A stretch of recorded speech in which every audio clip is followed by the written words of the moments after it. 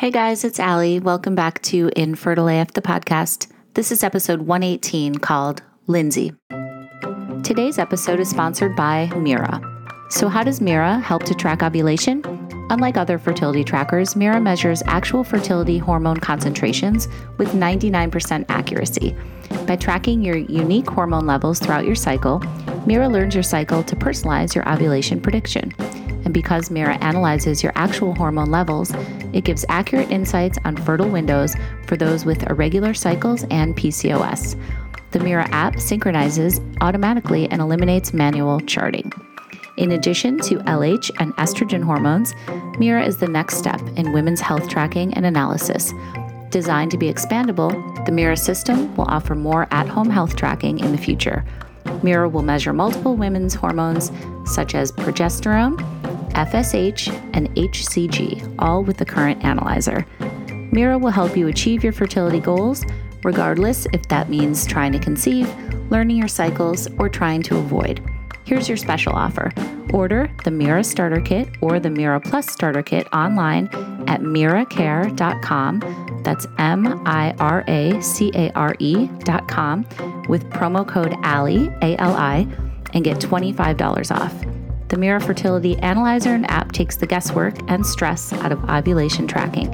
Don't forget to order today. Again, that's promo code ALLIE, A-L-I, for $25 off. Thanks, Mirror.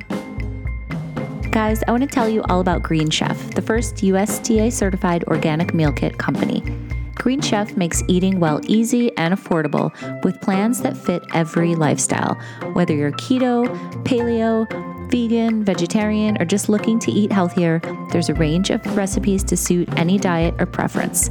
Ingredients come pre-measured, perfectly portioned, and mostly prepped, so you can spend less time stressing and more time enjoying delicious home-cooked meals.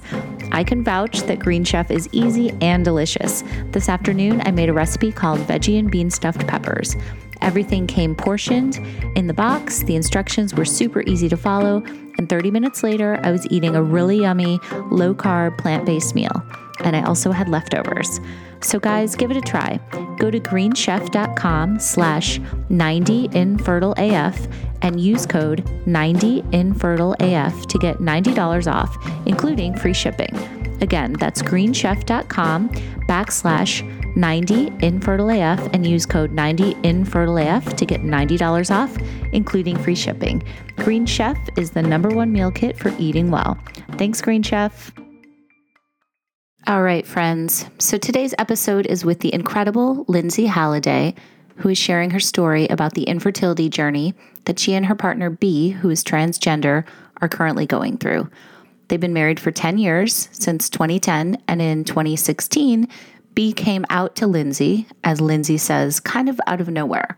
So we're going to talk about what one can do when a loved one comes out as trans, and then we'll talk about B deciding to freeze their sperm, what happened when they started doing IVF, and where they are now. Like all of our stories, it's got a lot of ups and downs. And I just want to say that I'm so glad that we're talking about fertility preservation and treatments for people who are transgender and couples.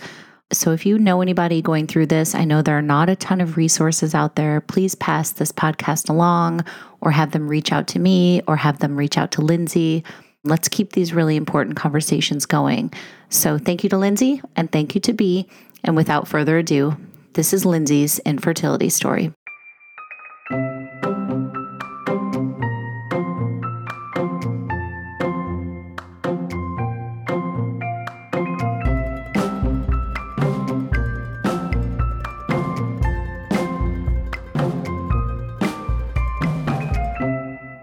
Hi, Lindsay. It's so good to talk to you. Hey. Hey, I've been following you on Instagram for a while. I think we've followed each other, but we've never talked. So this is very cool.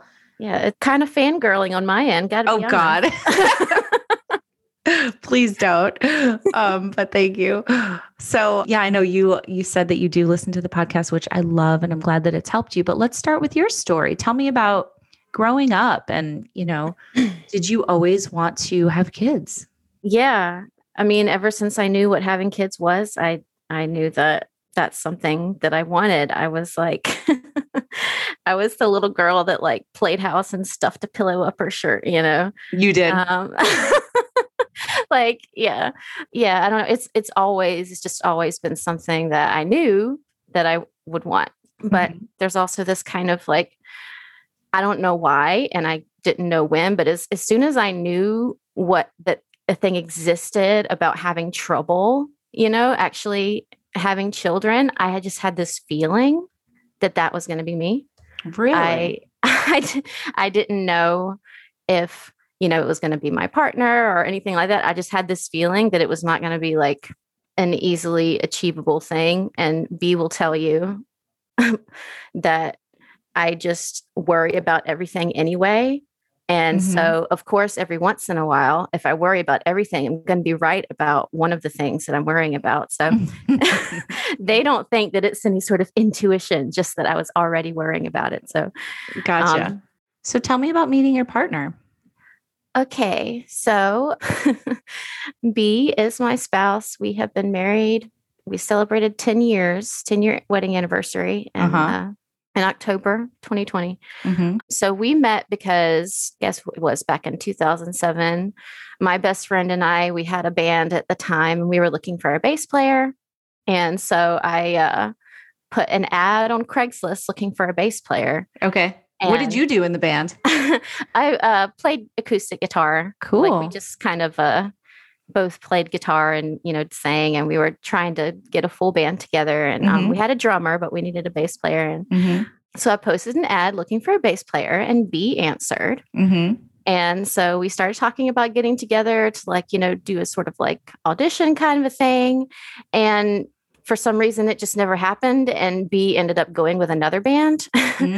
But we ended up, I guess, like, Raleigh's music scene isn't huge. So, I mean, it's great. It's big. Nobody. So you're in Raleigh, North Carolina. Yeah, Raleigh, North Carolina. So we, like, both of us being in the music scene, just kind of like, we started seeing each other out, and we started going to each other's band shows. And we were friends for about a year before B finally asked me out. And I say finally because we probably liked each other for that entire year.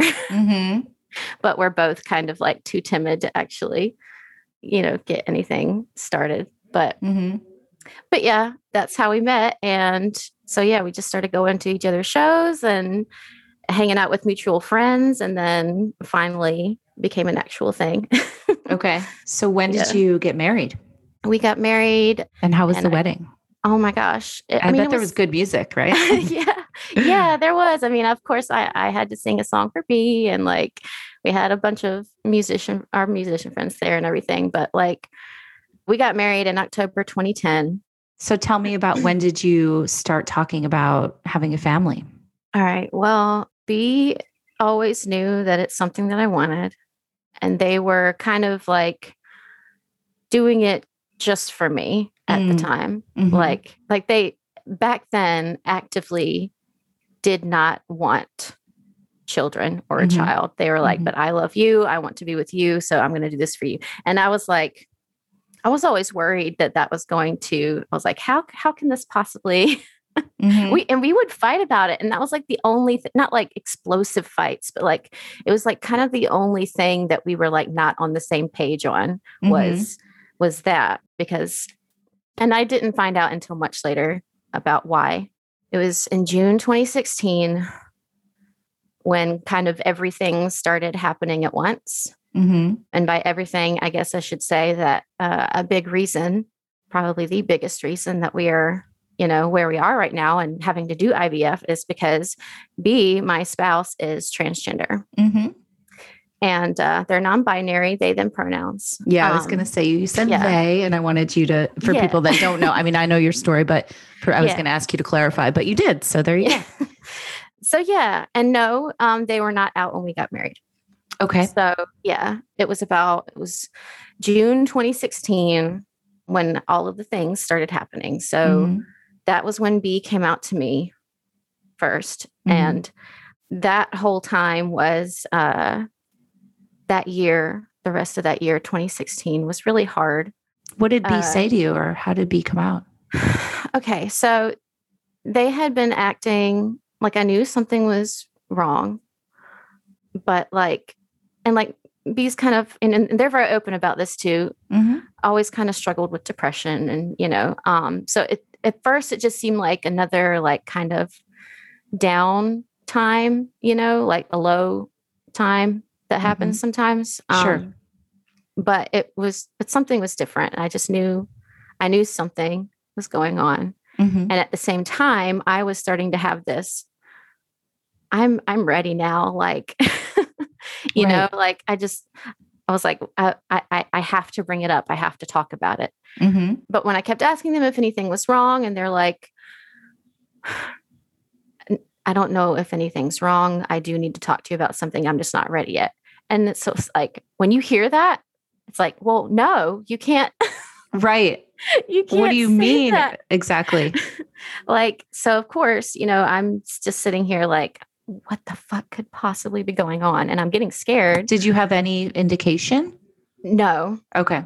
Like none. Mm-hmm. Like people say like when you hear about, for the first time about that you're diagnosed, like some sort of diagnosis with infertility, like this bomb is dropped on them. And that kind of felt similar to that. Okay.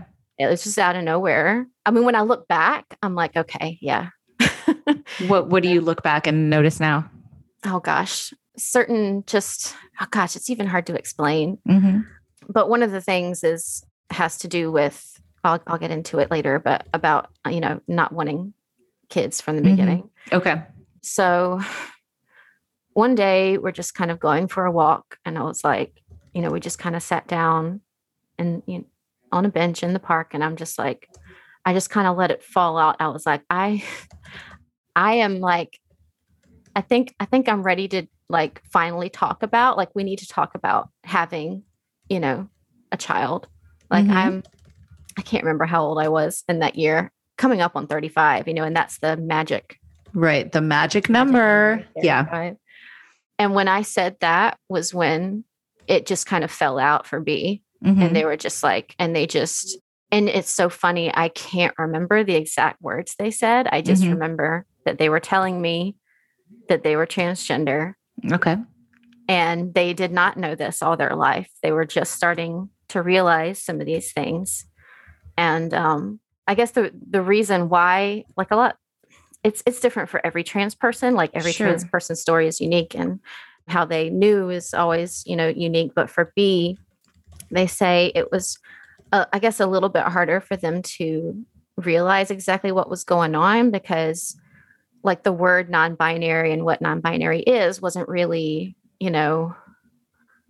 something that was even in their vocabulary for many, many years. And they didn't feel like, they knew they didn't feel like a woman, but they also knew that they weren't a man. So there was a lot of like, and then, that was the bomb. The bomb dropped. Whoa. And then your world totally changes from that minute on, right? It really does. And like, it's a scary, scary thing, because there's a lot of uncertainty, and I gotta say, there's a lot of resources out there for a lot of things that you can go through for like a loved one, who comes out as trans. There's a lot of resources out there, but not for if it's your partner. Interesting. There's not a lot of like, and the way that I am is when I'm going through something huge, I need to talk about it. And Same. I need to clearly, here we are. And I need to talk about it with people who have been there. Right. And so I went searching. I was like, I have to talk to somebody about this. Because like after this happened, the immediate time that after they came out to me, I tried my best to like, I was like, okay, like this is obviously a very, very painful thing that they are going through right now. They were terrified that I was going to leave them. And I just wanted them to be okay. Yeah. And I wish that I could go back in time and tell myself to say certain things and act a certain way. But I can't.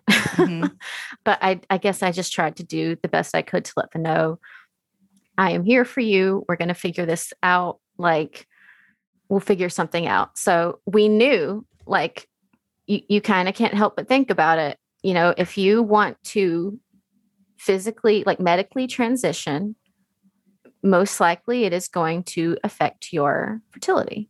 We already knew that there were some issues because I should also, B has type 1 diabetes and they've had it since they were 4 years old. Okay. They've had a lot of medical issues over the years that have to do with their diabetes. And we just kind of, we knew that there was going to be some sort of intervention that was going to happen. We just didn't know what. Gotcha. So, but the baby thing, wanting a baby, like we had to put a pin in that for now and just like be like, okay, let's just kind of focus on you being okay and figuring out what you need and figuring out what we need to do.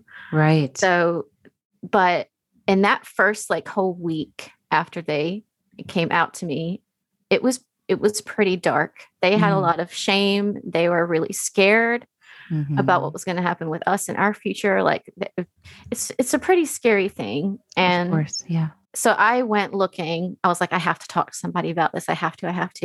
But where do you look? Oh my God, the internet, I guess. Yeah, you're right. But like that's all I could do. Yeah. The only thing that I could find was this like small support group locally, but it was called something like Straight Spouses or something. Like it wasn't even like, it was mostly in their partners who would like, like nobody, like there was only one other person whose partner was trans in that group. And so I'll never forget this. And I still, kind of am in touch with her to this day. She was so amazing, like exactly what I needed in that moment. And so like I was freaking out about things and crying and she called me. And even though she was like going through her own thing, like she was really just, and I never forget what she said. She was just like, everything's not going to be how you thought it was going to be. Everything is going to be different from now on, but it's going to be okay. You're going to be okay. And B is going to be okay.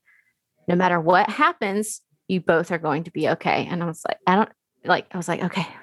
Yes. That must have made you feel at least comforted. Like I knew the thing that we needed to do. I don't want them to turn into me just talking about, the whole, that kind of experience, but it does have to do with a huge part of your story. Yeah.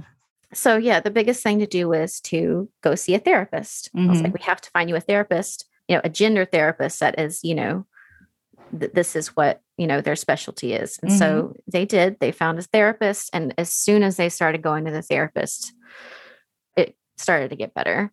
Yeah. Just starting to figure everything out and like, okay, now here's a path. Here's what, here's what I need to do to be okay, kind of a thing.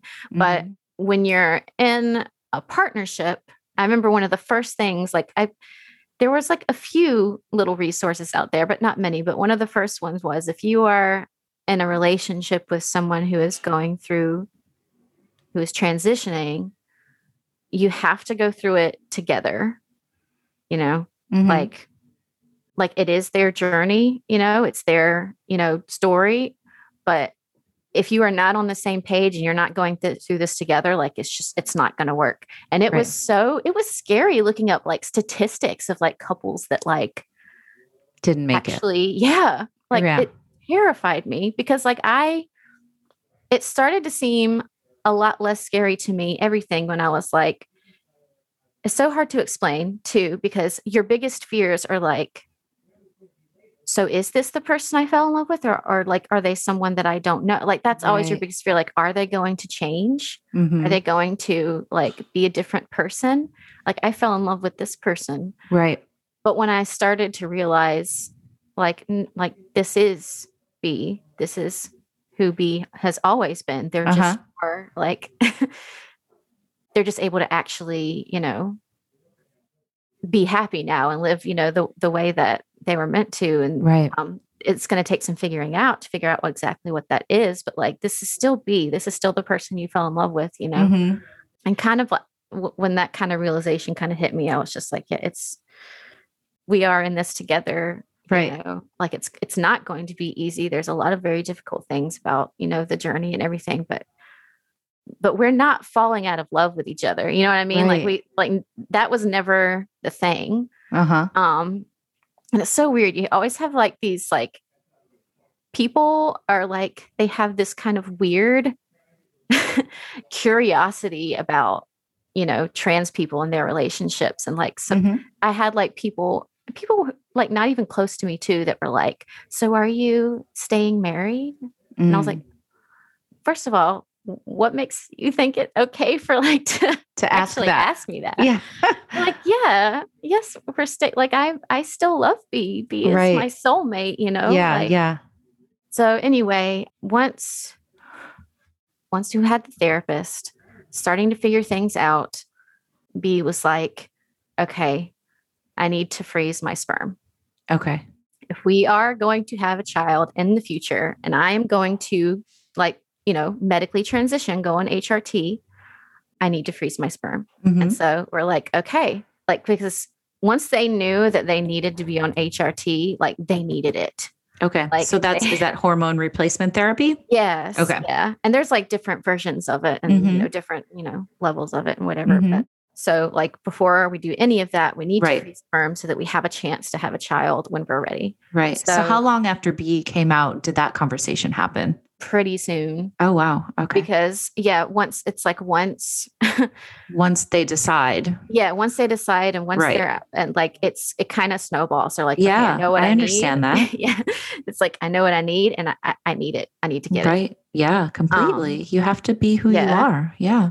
And so we kind of just found this random clinic that, I guess B just kind of found them by, they were just kind of advertising that they can do fertility preservation for, trans people. And so they went and did you say it was local or did they have to travel far? Yeah, it was in Raleigh. That's wonderful that you found something nearby. So, okay. So we did that. We didn't just do it. Unfortunately, we go in there, B's ready to freeze their sperm. And then they get a call and the doctor is basically saying that the quality and the count of the sperm isn't even good enough to freeze. And it was like, okay. Yeah. Not only is that bad news within itself, but like they were saying, you have to take at least 6 months to try to improve quality before it's even good enough to freeze. And so it's like two devastating things on top of each other. Like it's completely. The bad news, bad news of being bad quality. And then also the bad news of having to put off HRT completely. for 6 months. Like, right. And that's a very long time. Yeah. Yeah. And it was kind of like when all this was happening that B was suddenly realizing, okay, this actually is something that I really want, And they explained it to me as before they knew this about themselves, like before they knew what was going on, it was really hard for them to vision a future.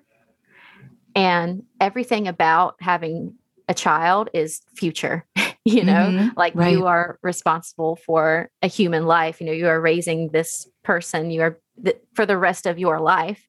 And they just describe it as when they couldn't see a future for themselves, they couldn't see a future having a child. And as soon as they saw a future, as soon as they saw like some hope and some future, they were like, okay, I want this. Yes. This is something that I want. Right. And I guess coupled with the reality of, oh, it's not going to be that easy, kind of makes you realize like reality hitting, like that this is definitely like, okay, we want this. And we had this kind of moment like, okay, like the doctor basically said to be on the phone, if you want to start HRT now, there are sperm donors, there's adoption, there's all this other thing. And B's like, no, like, no, like I want to have a biological child, which is also completely valid. Right. So they took 6 months. They were like super vigilant about their blood sugar, supplements, being healthy. And 6 months later, it was good enough to freeze. Wow. That's great. Yeah. So, And just talking about the, the psychological benefits of having something to look forward to was probably a boost in general for both of you, right? Because it's so hard going through what you had gone through, I would imagine, and all the transitioning and, emotional transitioning. Yeah, exactly. And like when we found out that we had sperm to freeze, it was like, okay, we felt kind of safe in that moment. And we had 4 vials of sperm, which technically just means, 4 retrievals. Mm-hmm. And back then I'm like, oh, 4, that's more than enough. We can do that. And I just want to I just want to go back in time and be like, oh my God, no, just do it one more time. But I didn't know, I didn't know that IVF is just such a gamble and right, all about the numbers. And I didn't know how I was going to, respond to anything at the time. So, and like all of the women in my family get pregnant super easily. Like it's never a problem. So I was like, it's not going to be a problem. Like we're just going to do IVF and it's going to work and everything's great. So tell me, speaking of family, what did your family think of everything that was going on? Oh, yeah. So it actually, like after B came out to me, it actually took a good solid year before they were actually out to, the world. Mm-hmm. We did this in like kind of slow phases where like the very first people that B came out to were like a couple of our close friends that lived in Portland at the time. And then beyond that, was more close friends than like I was worried. I'm gonna be honest, I was worried about my family because my parents are conservative and they don't know anything about, this kind of thing. And so I was really like, I know that they love B and I didn't think they were going to like shun us or anything, but I was kind of worried. Yeah. Turns out like they've been great. They're very supportive and very open to learning. And so that's always meant a lot to me. That's wonderful. It does take learning, it takes learning and it takes practice for like, if this is just not something you're familiar with, but if you love the person, if this person means something to you, then you will find a way, So yeah, at the time when all this was going on, nobody really knew, like I was just saying, like I did tell my parents something about, that we are going to have to do IVF, but they just thought it had something to do with B's diabetes. They didn't know that which it kind of did. So you froze the sperm. Let's get into what happened once you guys really started like the treatments and all that. It's funny. Like I look back and I'm like, why didn't we just if I had known what was going to happen, I would have found a way. We would have found a way to find the money or something to just freeze embryos and then just use them when we were ready. If I had known what I know now, that's what I would have done. But we were just like, okay, well, we have our sperm. So we're just gonna, wait until we're ready. It was June 2018 when we finally were like, okay, let's start this process. So we went to the same clinic where B's sperm was frozen. And they did all the tests on me, like all the blood work, and the ultrasounds, look at follicles and all that, and everything looked normal. And they gave us like a really, high chance of success based on all of that information. And so we were like, okay, how are we going to pay for this? That was the first thing. Like, how can we even pay for this? Because they take you back into the little financial office and you sit down at the desk and they like slide the paper over there with the numbers. And you're like, I know. Oh my God. My husband called it being at like a used car dealership. Oh, it's like, oh, you want the genetic testing? That's another $5,000. Oh, you want this? That's another $2,000. Right. He was just like, what the hell? In that moment, I was like, this is impossible. We can't possibly, how? We do not have this kind of money. We don't even have that kind of money in savings right now. Our insurance doesn't cover this. We had great insurance at the time, but it did not touch IVF or any kind of infertility treatment, no coverage whatsoever. We ended up being denied any sort of assistance. We were going to get some help from parents, but it was still very much this is a lot of money. It was very much up in the air. And so, the the clinic was like, okay, let's get started. I'm like, well, I literally can't give you the money. So, let's just wait and see what happens. Mm-hmm. And so it was kind of weird at the moment. It almost seemed like, a miracle, like magic. B's job at the time, they got this unexpected huge bonus. Mm-hmm. And that plus the help we were getting from parents was our first round paid for. Wow. Okay. Which was like, we were incredibly lucky to be able to do that. It really was just pure luck, I think, that happened on time. Mm-hmm. So, and I was all at the time, this was, December 2018. I was like, I don't want to go through the holidays going through this. I just want to enjoy Christmas. Right. Like you have the luxury of choosing Right? exactly when anything's going to happen in this in infertility. Yeah. And how old were you at this point, Lindsay? See, that was 3 years ago. So I was almost 35. Okay. By this time. So I was like, and the doctor, Ari at the time, was telling us, she didn't really think testing or anything that was necessary until you're like 38 and up. So I was like, oh, I'm good. Mm-hmm. And so, so we put it off doing it until after Christmas. And once the new year came and we were like starting to get into it again, and we I went in there for my baseline from our very first cycle, and I had a cyst.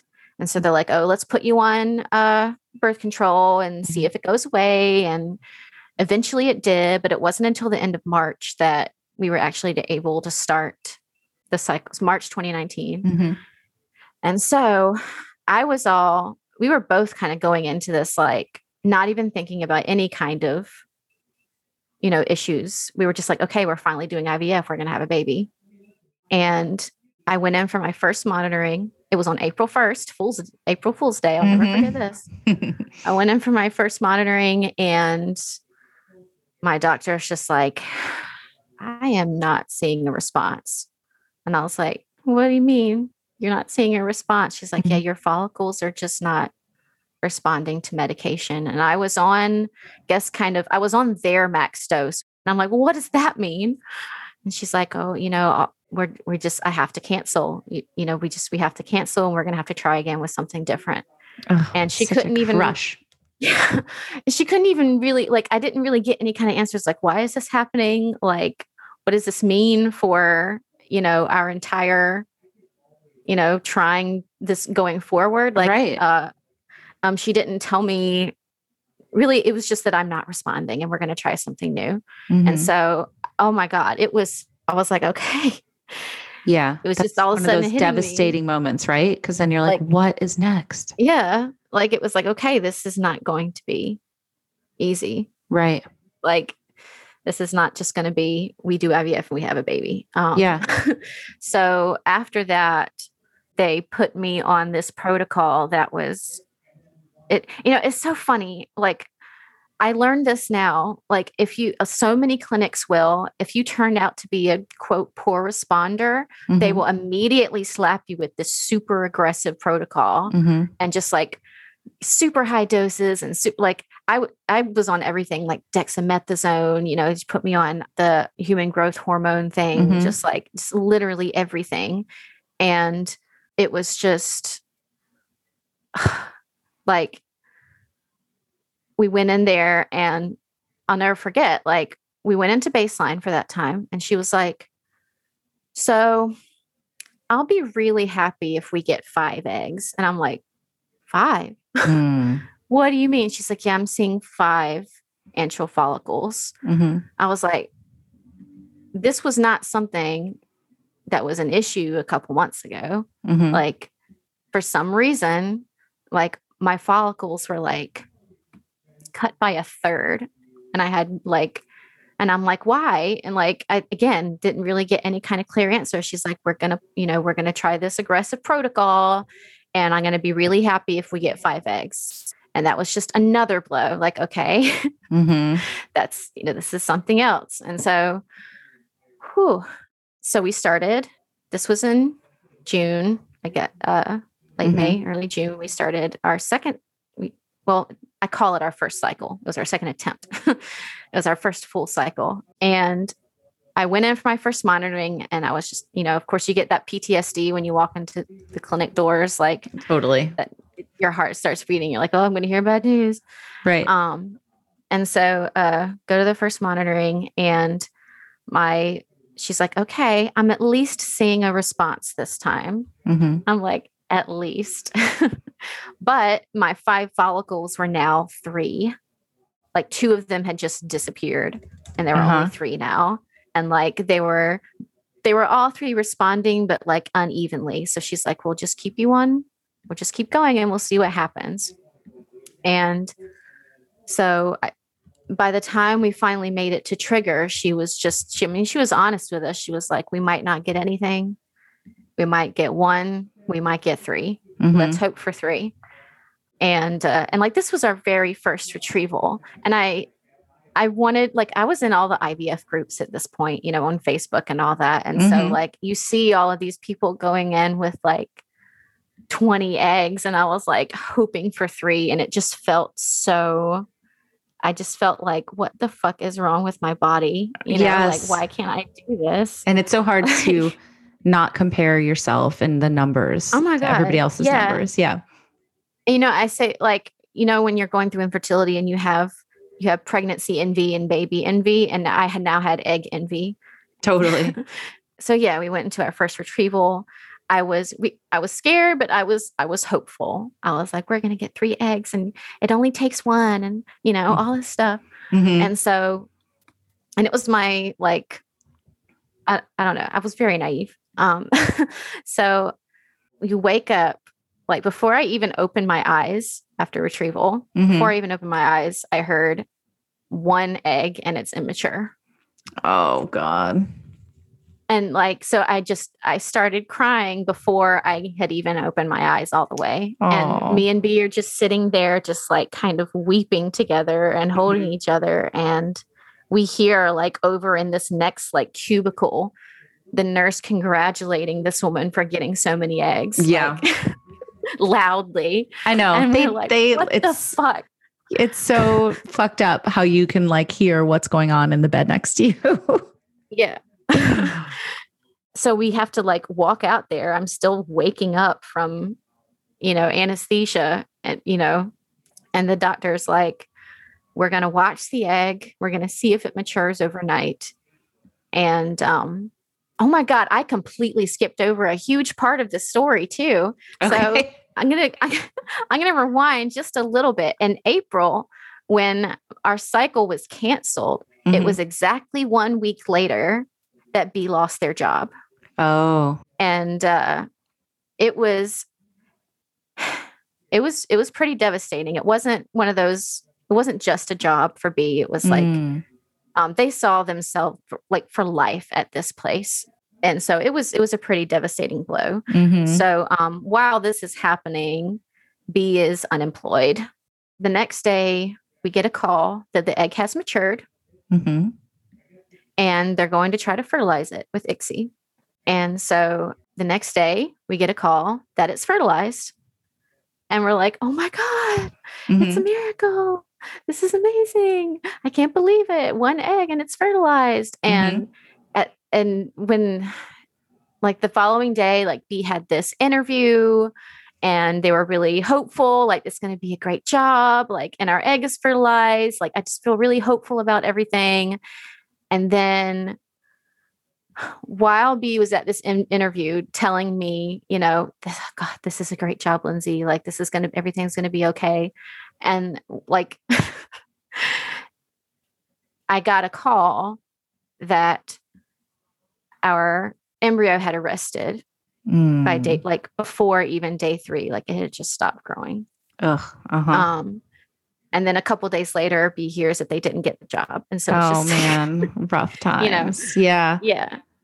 And so, and then we were out of money too. Like, we couldn't pay for another cycle. So we're like, what do we do now? We're out of money. B's unemployed. Like, what are we going to do? And so we had heard just from being involved in the community that Starbucks has, pretty great coverage for infertility treatment. And so B got a job at Starbucks. but you unfortunately can't just start right away. Like, it Getting takes the like 4 or benefits. 5 months. Right. Yeah. Okay. Mm-hmm. So we had like a 4 or 5 month wait before we could try again. And I remember when you have that meeting with your doctor after a failed cycle and, talking about what you can do differently. And she was literally saying, this is all that I can do.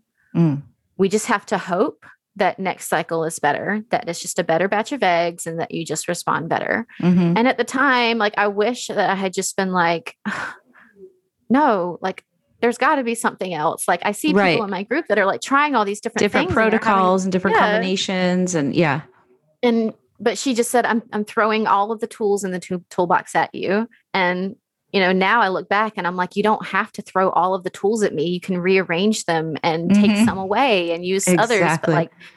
But that's what we were just going to do, the same protocol again. And I wish I had known better, but I didn't know any better. And so December 2019, we could finally try again. When we finally made it to this retrieval, we had like 5 somewhat, like, some really mature follicles, some kind of mature follicles. And I did feel more hopeful this time. So did my doctor. She was like, I feel hopeful today. And this time when I woke up, we had 2 eggs. They told us we were going to do a fresh transfer. And they told us, so we're going to call you the morning of and let you know if we can actually do a transfer. And like, that fucking wait is just the absolute worst. Yeah, absolutely. Absolutely. It's like, you have no idea, not just how many, because we knew there was only one, but we just had no idea if the transfer was even happening. Right. And so we're like, we get up that morning, like, we didn't sleep that night. We slept on the couch, like, with our Christmas trees, lights blinking, like, I remember that.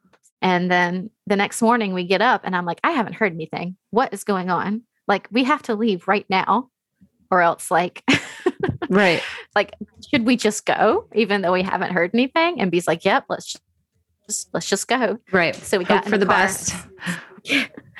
As soon as I shut the door, I got a message in my portal that said, your embryo is a beautiful blastocyst. Please show up with a full bladder. And I just burst into tears. Of course. I was like, oh my God, it's actually happening. Like, we fucking made it to a transfer. Like, it felt so impossible for that point to actually make it to a transfer. Yeah. But so, like, it was a Sunday. We drove to the clinic. Like, it looked like they had just opened for us, for our little embryo. And we go in there, like, B's putting on all the, the stuff that they make you wear, a little hairnet and everything. And like, the embryologist comes in there and shows us a picture and she's like, it's gorgeous. And we're like, oh my God, it's gorgeous. And like, it's hatching, and like, right. And the whole, like, it just felt so magical and perfect. I was like, we made it. We have our transfer. Like, we finally made it here. And like, we go home and like, and it's Christmas too. So we're like, oh, it's a Christmas miracle. Yeah. Like, it's all happening. And so I don't know, we felt like really positive. And at the same, like, I had a friend, one of my best friends, at the same time, she was not going through infertility treatment, but trying to get pregnant. And so we were kind of both hoping that we were actually going to be pregnant at the same time. And she got a positive pregnancy test and it was like, oh my God, yay. And then I got a positive beta. We were pregnant. And but it was weird though. We never, like, me and B never had this like, oh my God, we're pregnant. It was very cautious from the beginning. We were like, okay, all right. Like, we're actually pregnant.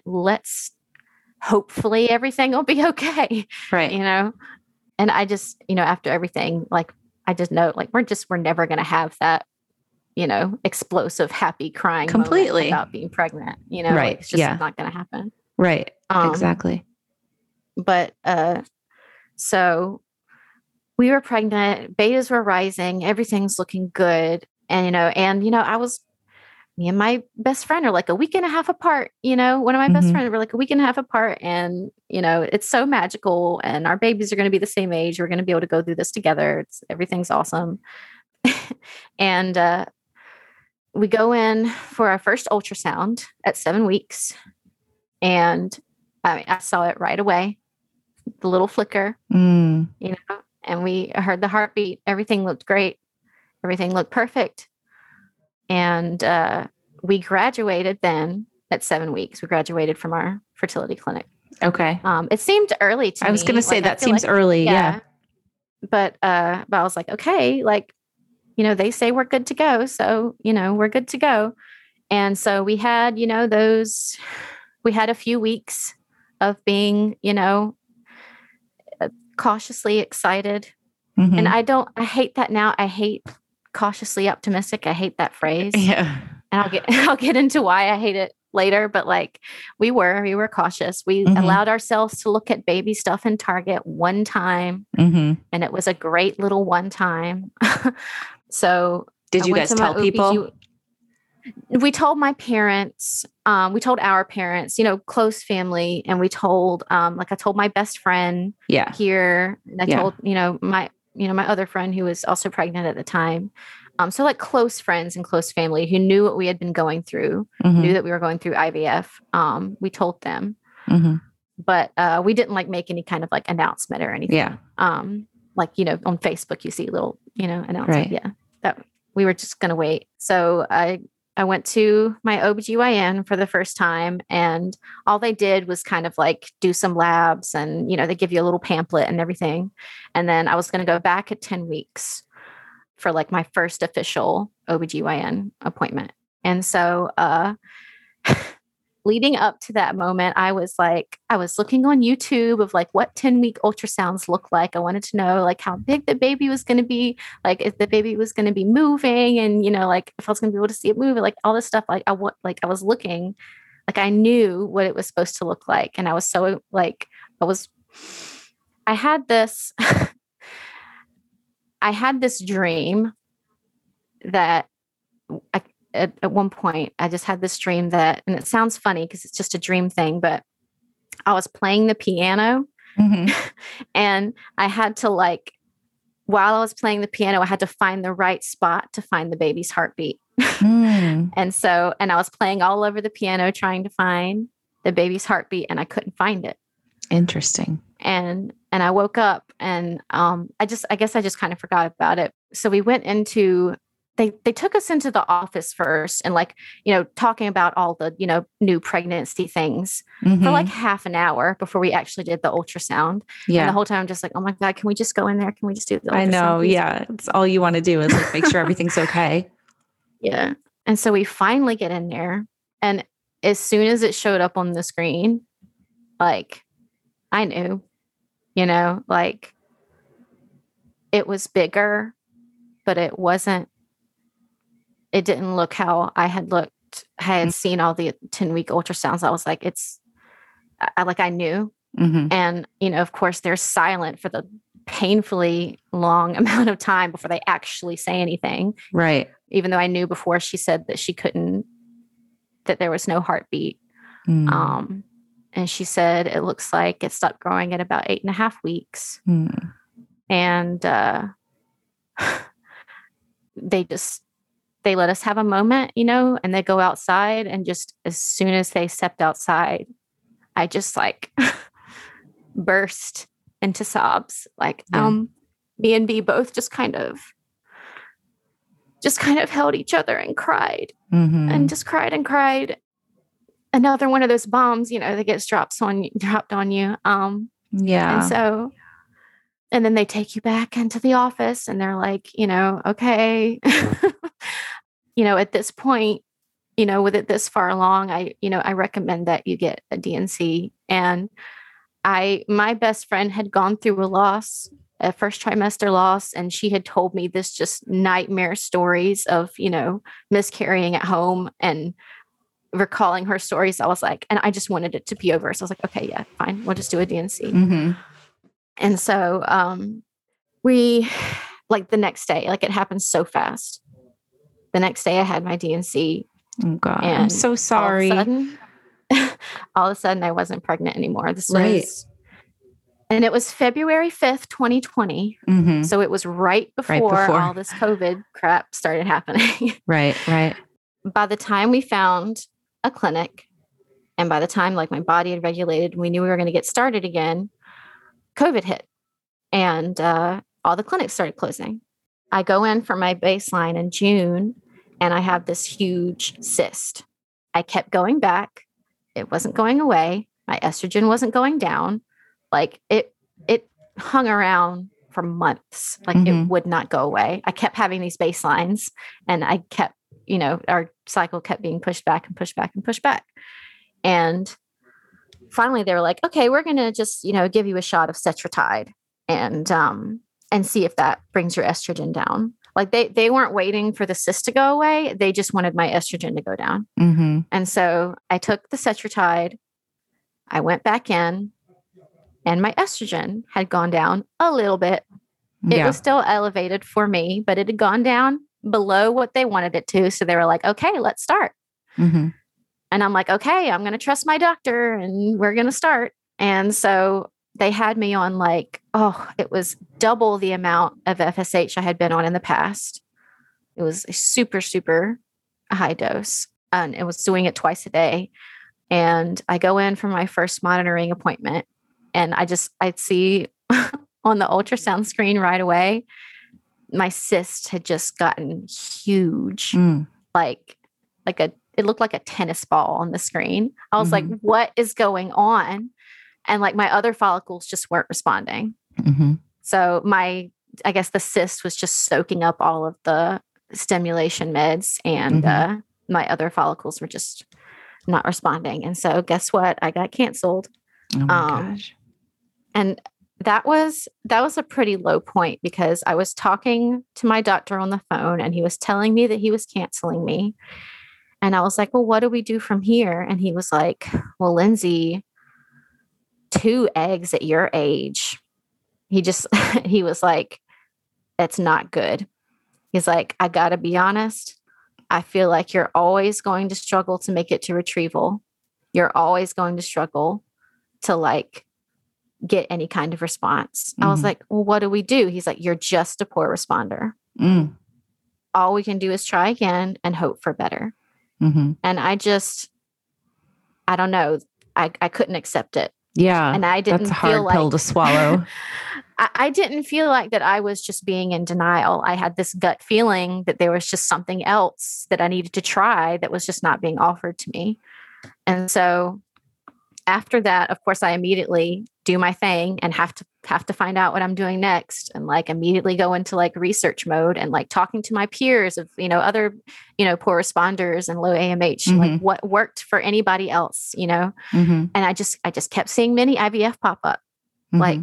I just kept seeing that. And I was like, okay, I can't remember exactly how I found her, but my current doctor was doing these Instagram lives. Mm-hmm. And I can't remember how I came across it, but she was doing Instagram lives about, diminished ovarian reserve and mild IVF and why it's best, and, just why she believes it's best. And I was watching that, and I was like, oh, that's my doctor. Uh-huh. Who is it? It's Dr. Luke at Generation Next. And so I had a consultation with Dr. Luke. She told me she wanted to try mild IVF. This was just complete opposite of what I had been told. When I woke up this time, usually in the past, when I would wake up from retrieval, they would tell me right away how many eggs. Mm-hmm. But they just helped me to the little recovery area. And B wasn't allowed back there with me this time. So I was by myself, and I was like, why haven't they told me? Why haven't they told me how many eggs? I'm like, God, it's bad news. I know it's bad news. And finally, the doctor, Dr. Naja, he was the one that did my retrievals. He comes up to me, and he says, did they tell you how many eggs? I was like, no. Mm-hmm. He goes, we got 5. I was like, what? I started crying. I was like, I've never had that many before. Mm-hmm. I'm like, it was just this. And, you look back, like I look back at other people that have so many eggs and like, they say things like, oh, we only got 10 eggs. And like, for me, like I was crying over 5, but like, Right. I never puts knew it in that, perspective. Everybody's so different. Yeah. But yeah, I had always been told by these other doctors, like, but like on this, for some reason, like this is just the thing that my body needed to respond, like, and like the whole time just evenly growing, like didn't lose anything. And so that was a good day. And so we find out driving home back to North Carolina the next day that 4 eggs fertilized. 4 out of 5 fertilized. So that was amazing news. Yeah. Super excited. And then the next day we find out, not the next day, I guess on day 3, we find out that we still have 3 embryos, 3 on day 3. And I was like, oh my God, like we're actually going to have more than 1 embryo this time. Like, oh my God, it's going to, like, I can't believe it. Like, what is that going to be like? But day 6 comes around. I get the email and we have 1. Okay. It's good quality and it's hatching, but again, and I'm like, oh my God, 2 eggs got us 1 embryo, 5 eggs got us 1 embryo. And I'm just like, and of course, all these things are running through my head. Should we frozen on day 3? Should we done a day 3 fresh transfer? Like, oh my God, like all the stuff that we should have done. But I was like, okay, we have 1. And the plan was, like, after talking with our doctor and being like, you have 1 embryo because of your age, like I'm 37. Let's just do another retrieval and just try to have, we're going to bank some embryos so that, should something happen, we will have something. And you always hear like doctors, when they ask you like, how many kids do you want? How do you see your future and everything? And like, I used to want 3. And then going into this journey more, I'm like, okay, well, 2 will be, maybe we can have 2 kids. And now I'm just like, we're going to be so lucky to just have 1. Like, I don't even get the choice anymore. Right. So that was the plan, was to just try to bank more embryos. But our insurance would not cover another IVF cycle if we had any embryos frozen. And we had 1. So we had to do another transfer. Gotcha. Like, we had no choice. And I was still pretty salty about that. Because, it's so frustrating like insurance or money being the barrier between what is the best thing that you need to do, Right. I know. So we are like, okay, they told us we could try to appeal. And so we did. We appealed, but it was denied again. And so we're like, okay, we'll just do the transfer. This could be it, And I had like, B was super cautious from the beginning. B was just kind of like, they wouldn't really, like, I tried to like hang on to hope a lot. Like, whenever I was feeling hopeful, I was like, I'm going to take advantage of any kind of hope that, springs forward. But like, B was just like, I just can't allow myself to, feel anything of like, the reason why I hate like that phrase, cautiously optimistic, is because it doesn't matter how cautious I am. It doesn't matter how much I guard my heart or any of that. Like, it's going to be devastating no matter what.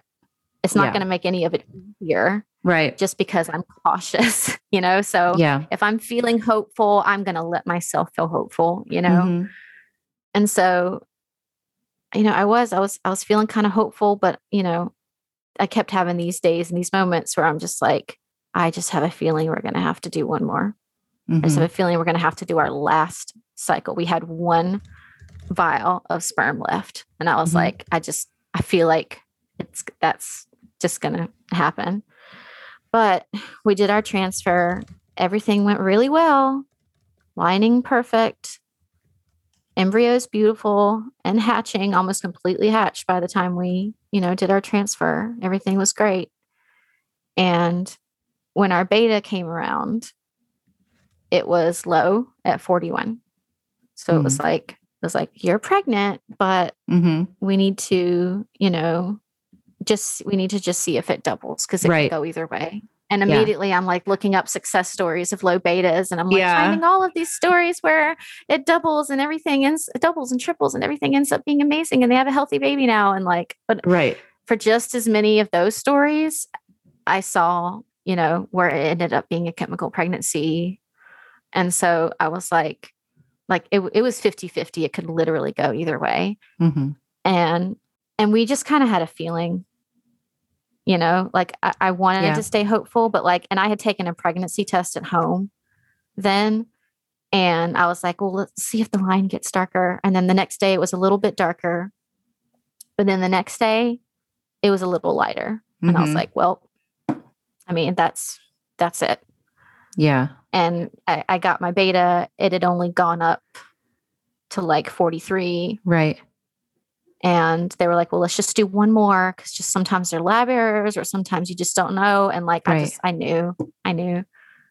And so the next beta we did was 17, and that was that. And that was last week, I think. Right. Yeah. This is the most recent. So yeah, this literally just happened. Oh my gosh.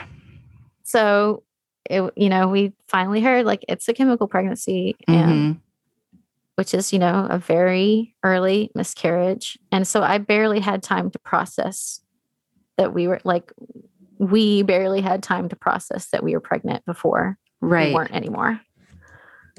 And so now it's just, okay, we're waiting for my system to regulate, and we want to be able to do a cycle as soon as possible, but it is our last cycle, because it is our last vial of sperm. And like I said, it just kind of felt like all along, it was just this weird feeling. Like I knew it was going to come down to this like final boss battle, like we were never going to have any kind of like safety net. It was always going to come down to this, always hanging on by like the skin of your teeth. Yeah. Right? Yeah. Did you like throughout any of this, did you ever feel any sort of, and hopefully not, hopefully you say no, but just out of curiosity, any sort of like discrimination with your situation with B or transgender coming into play at all? Actually, yeah. Thank you for saying that, because sometimes I forget, like, this is just life for me. So sometimes I forget that we're kind of a unicorn couple in this situation. I wouldn't say like flat out discrimination, but definitely,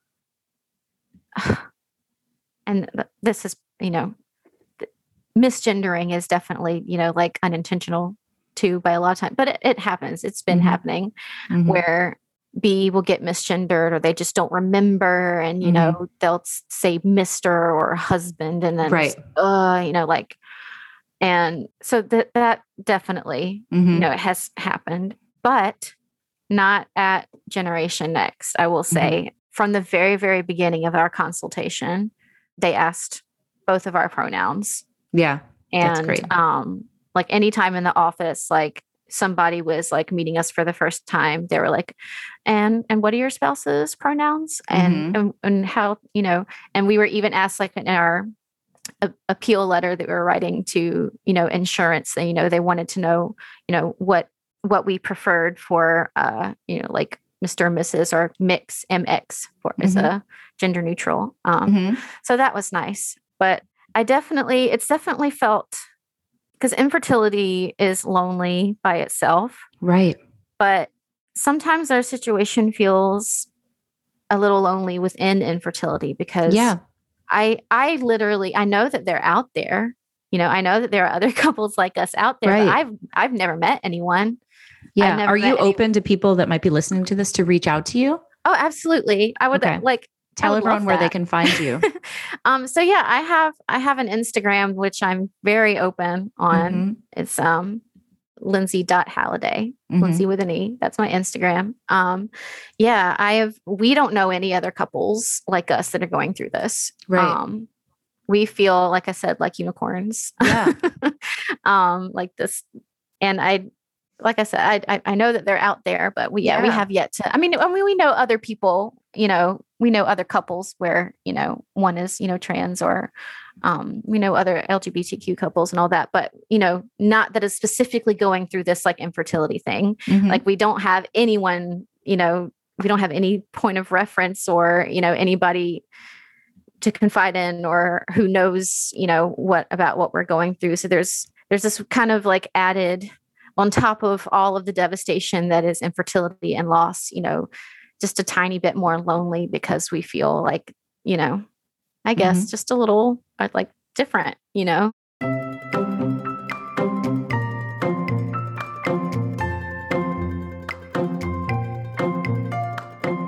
All right, everybody. Thank you so much for listening. We will continue to root for Lindsay and Bea as they continue their family building journey, wishing nothing but the best for both of them.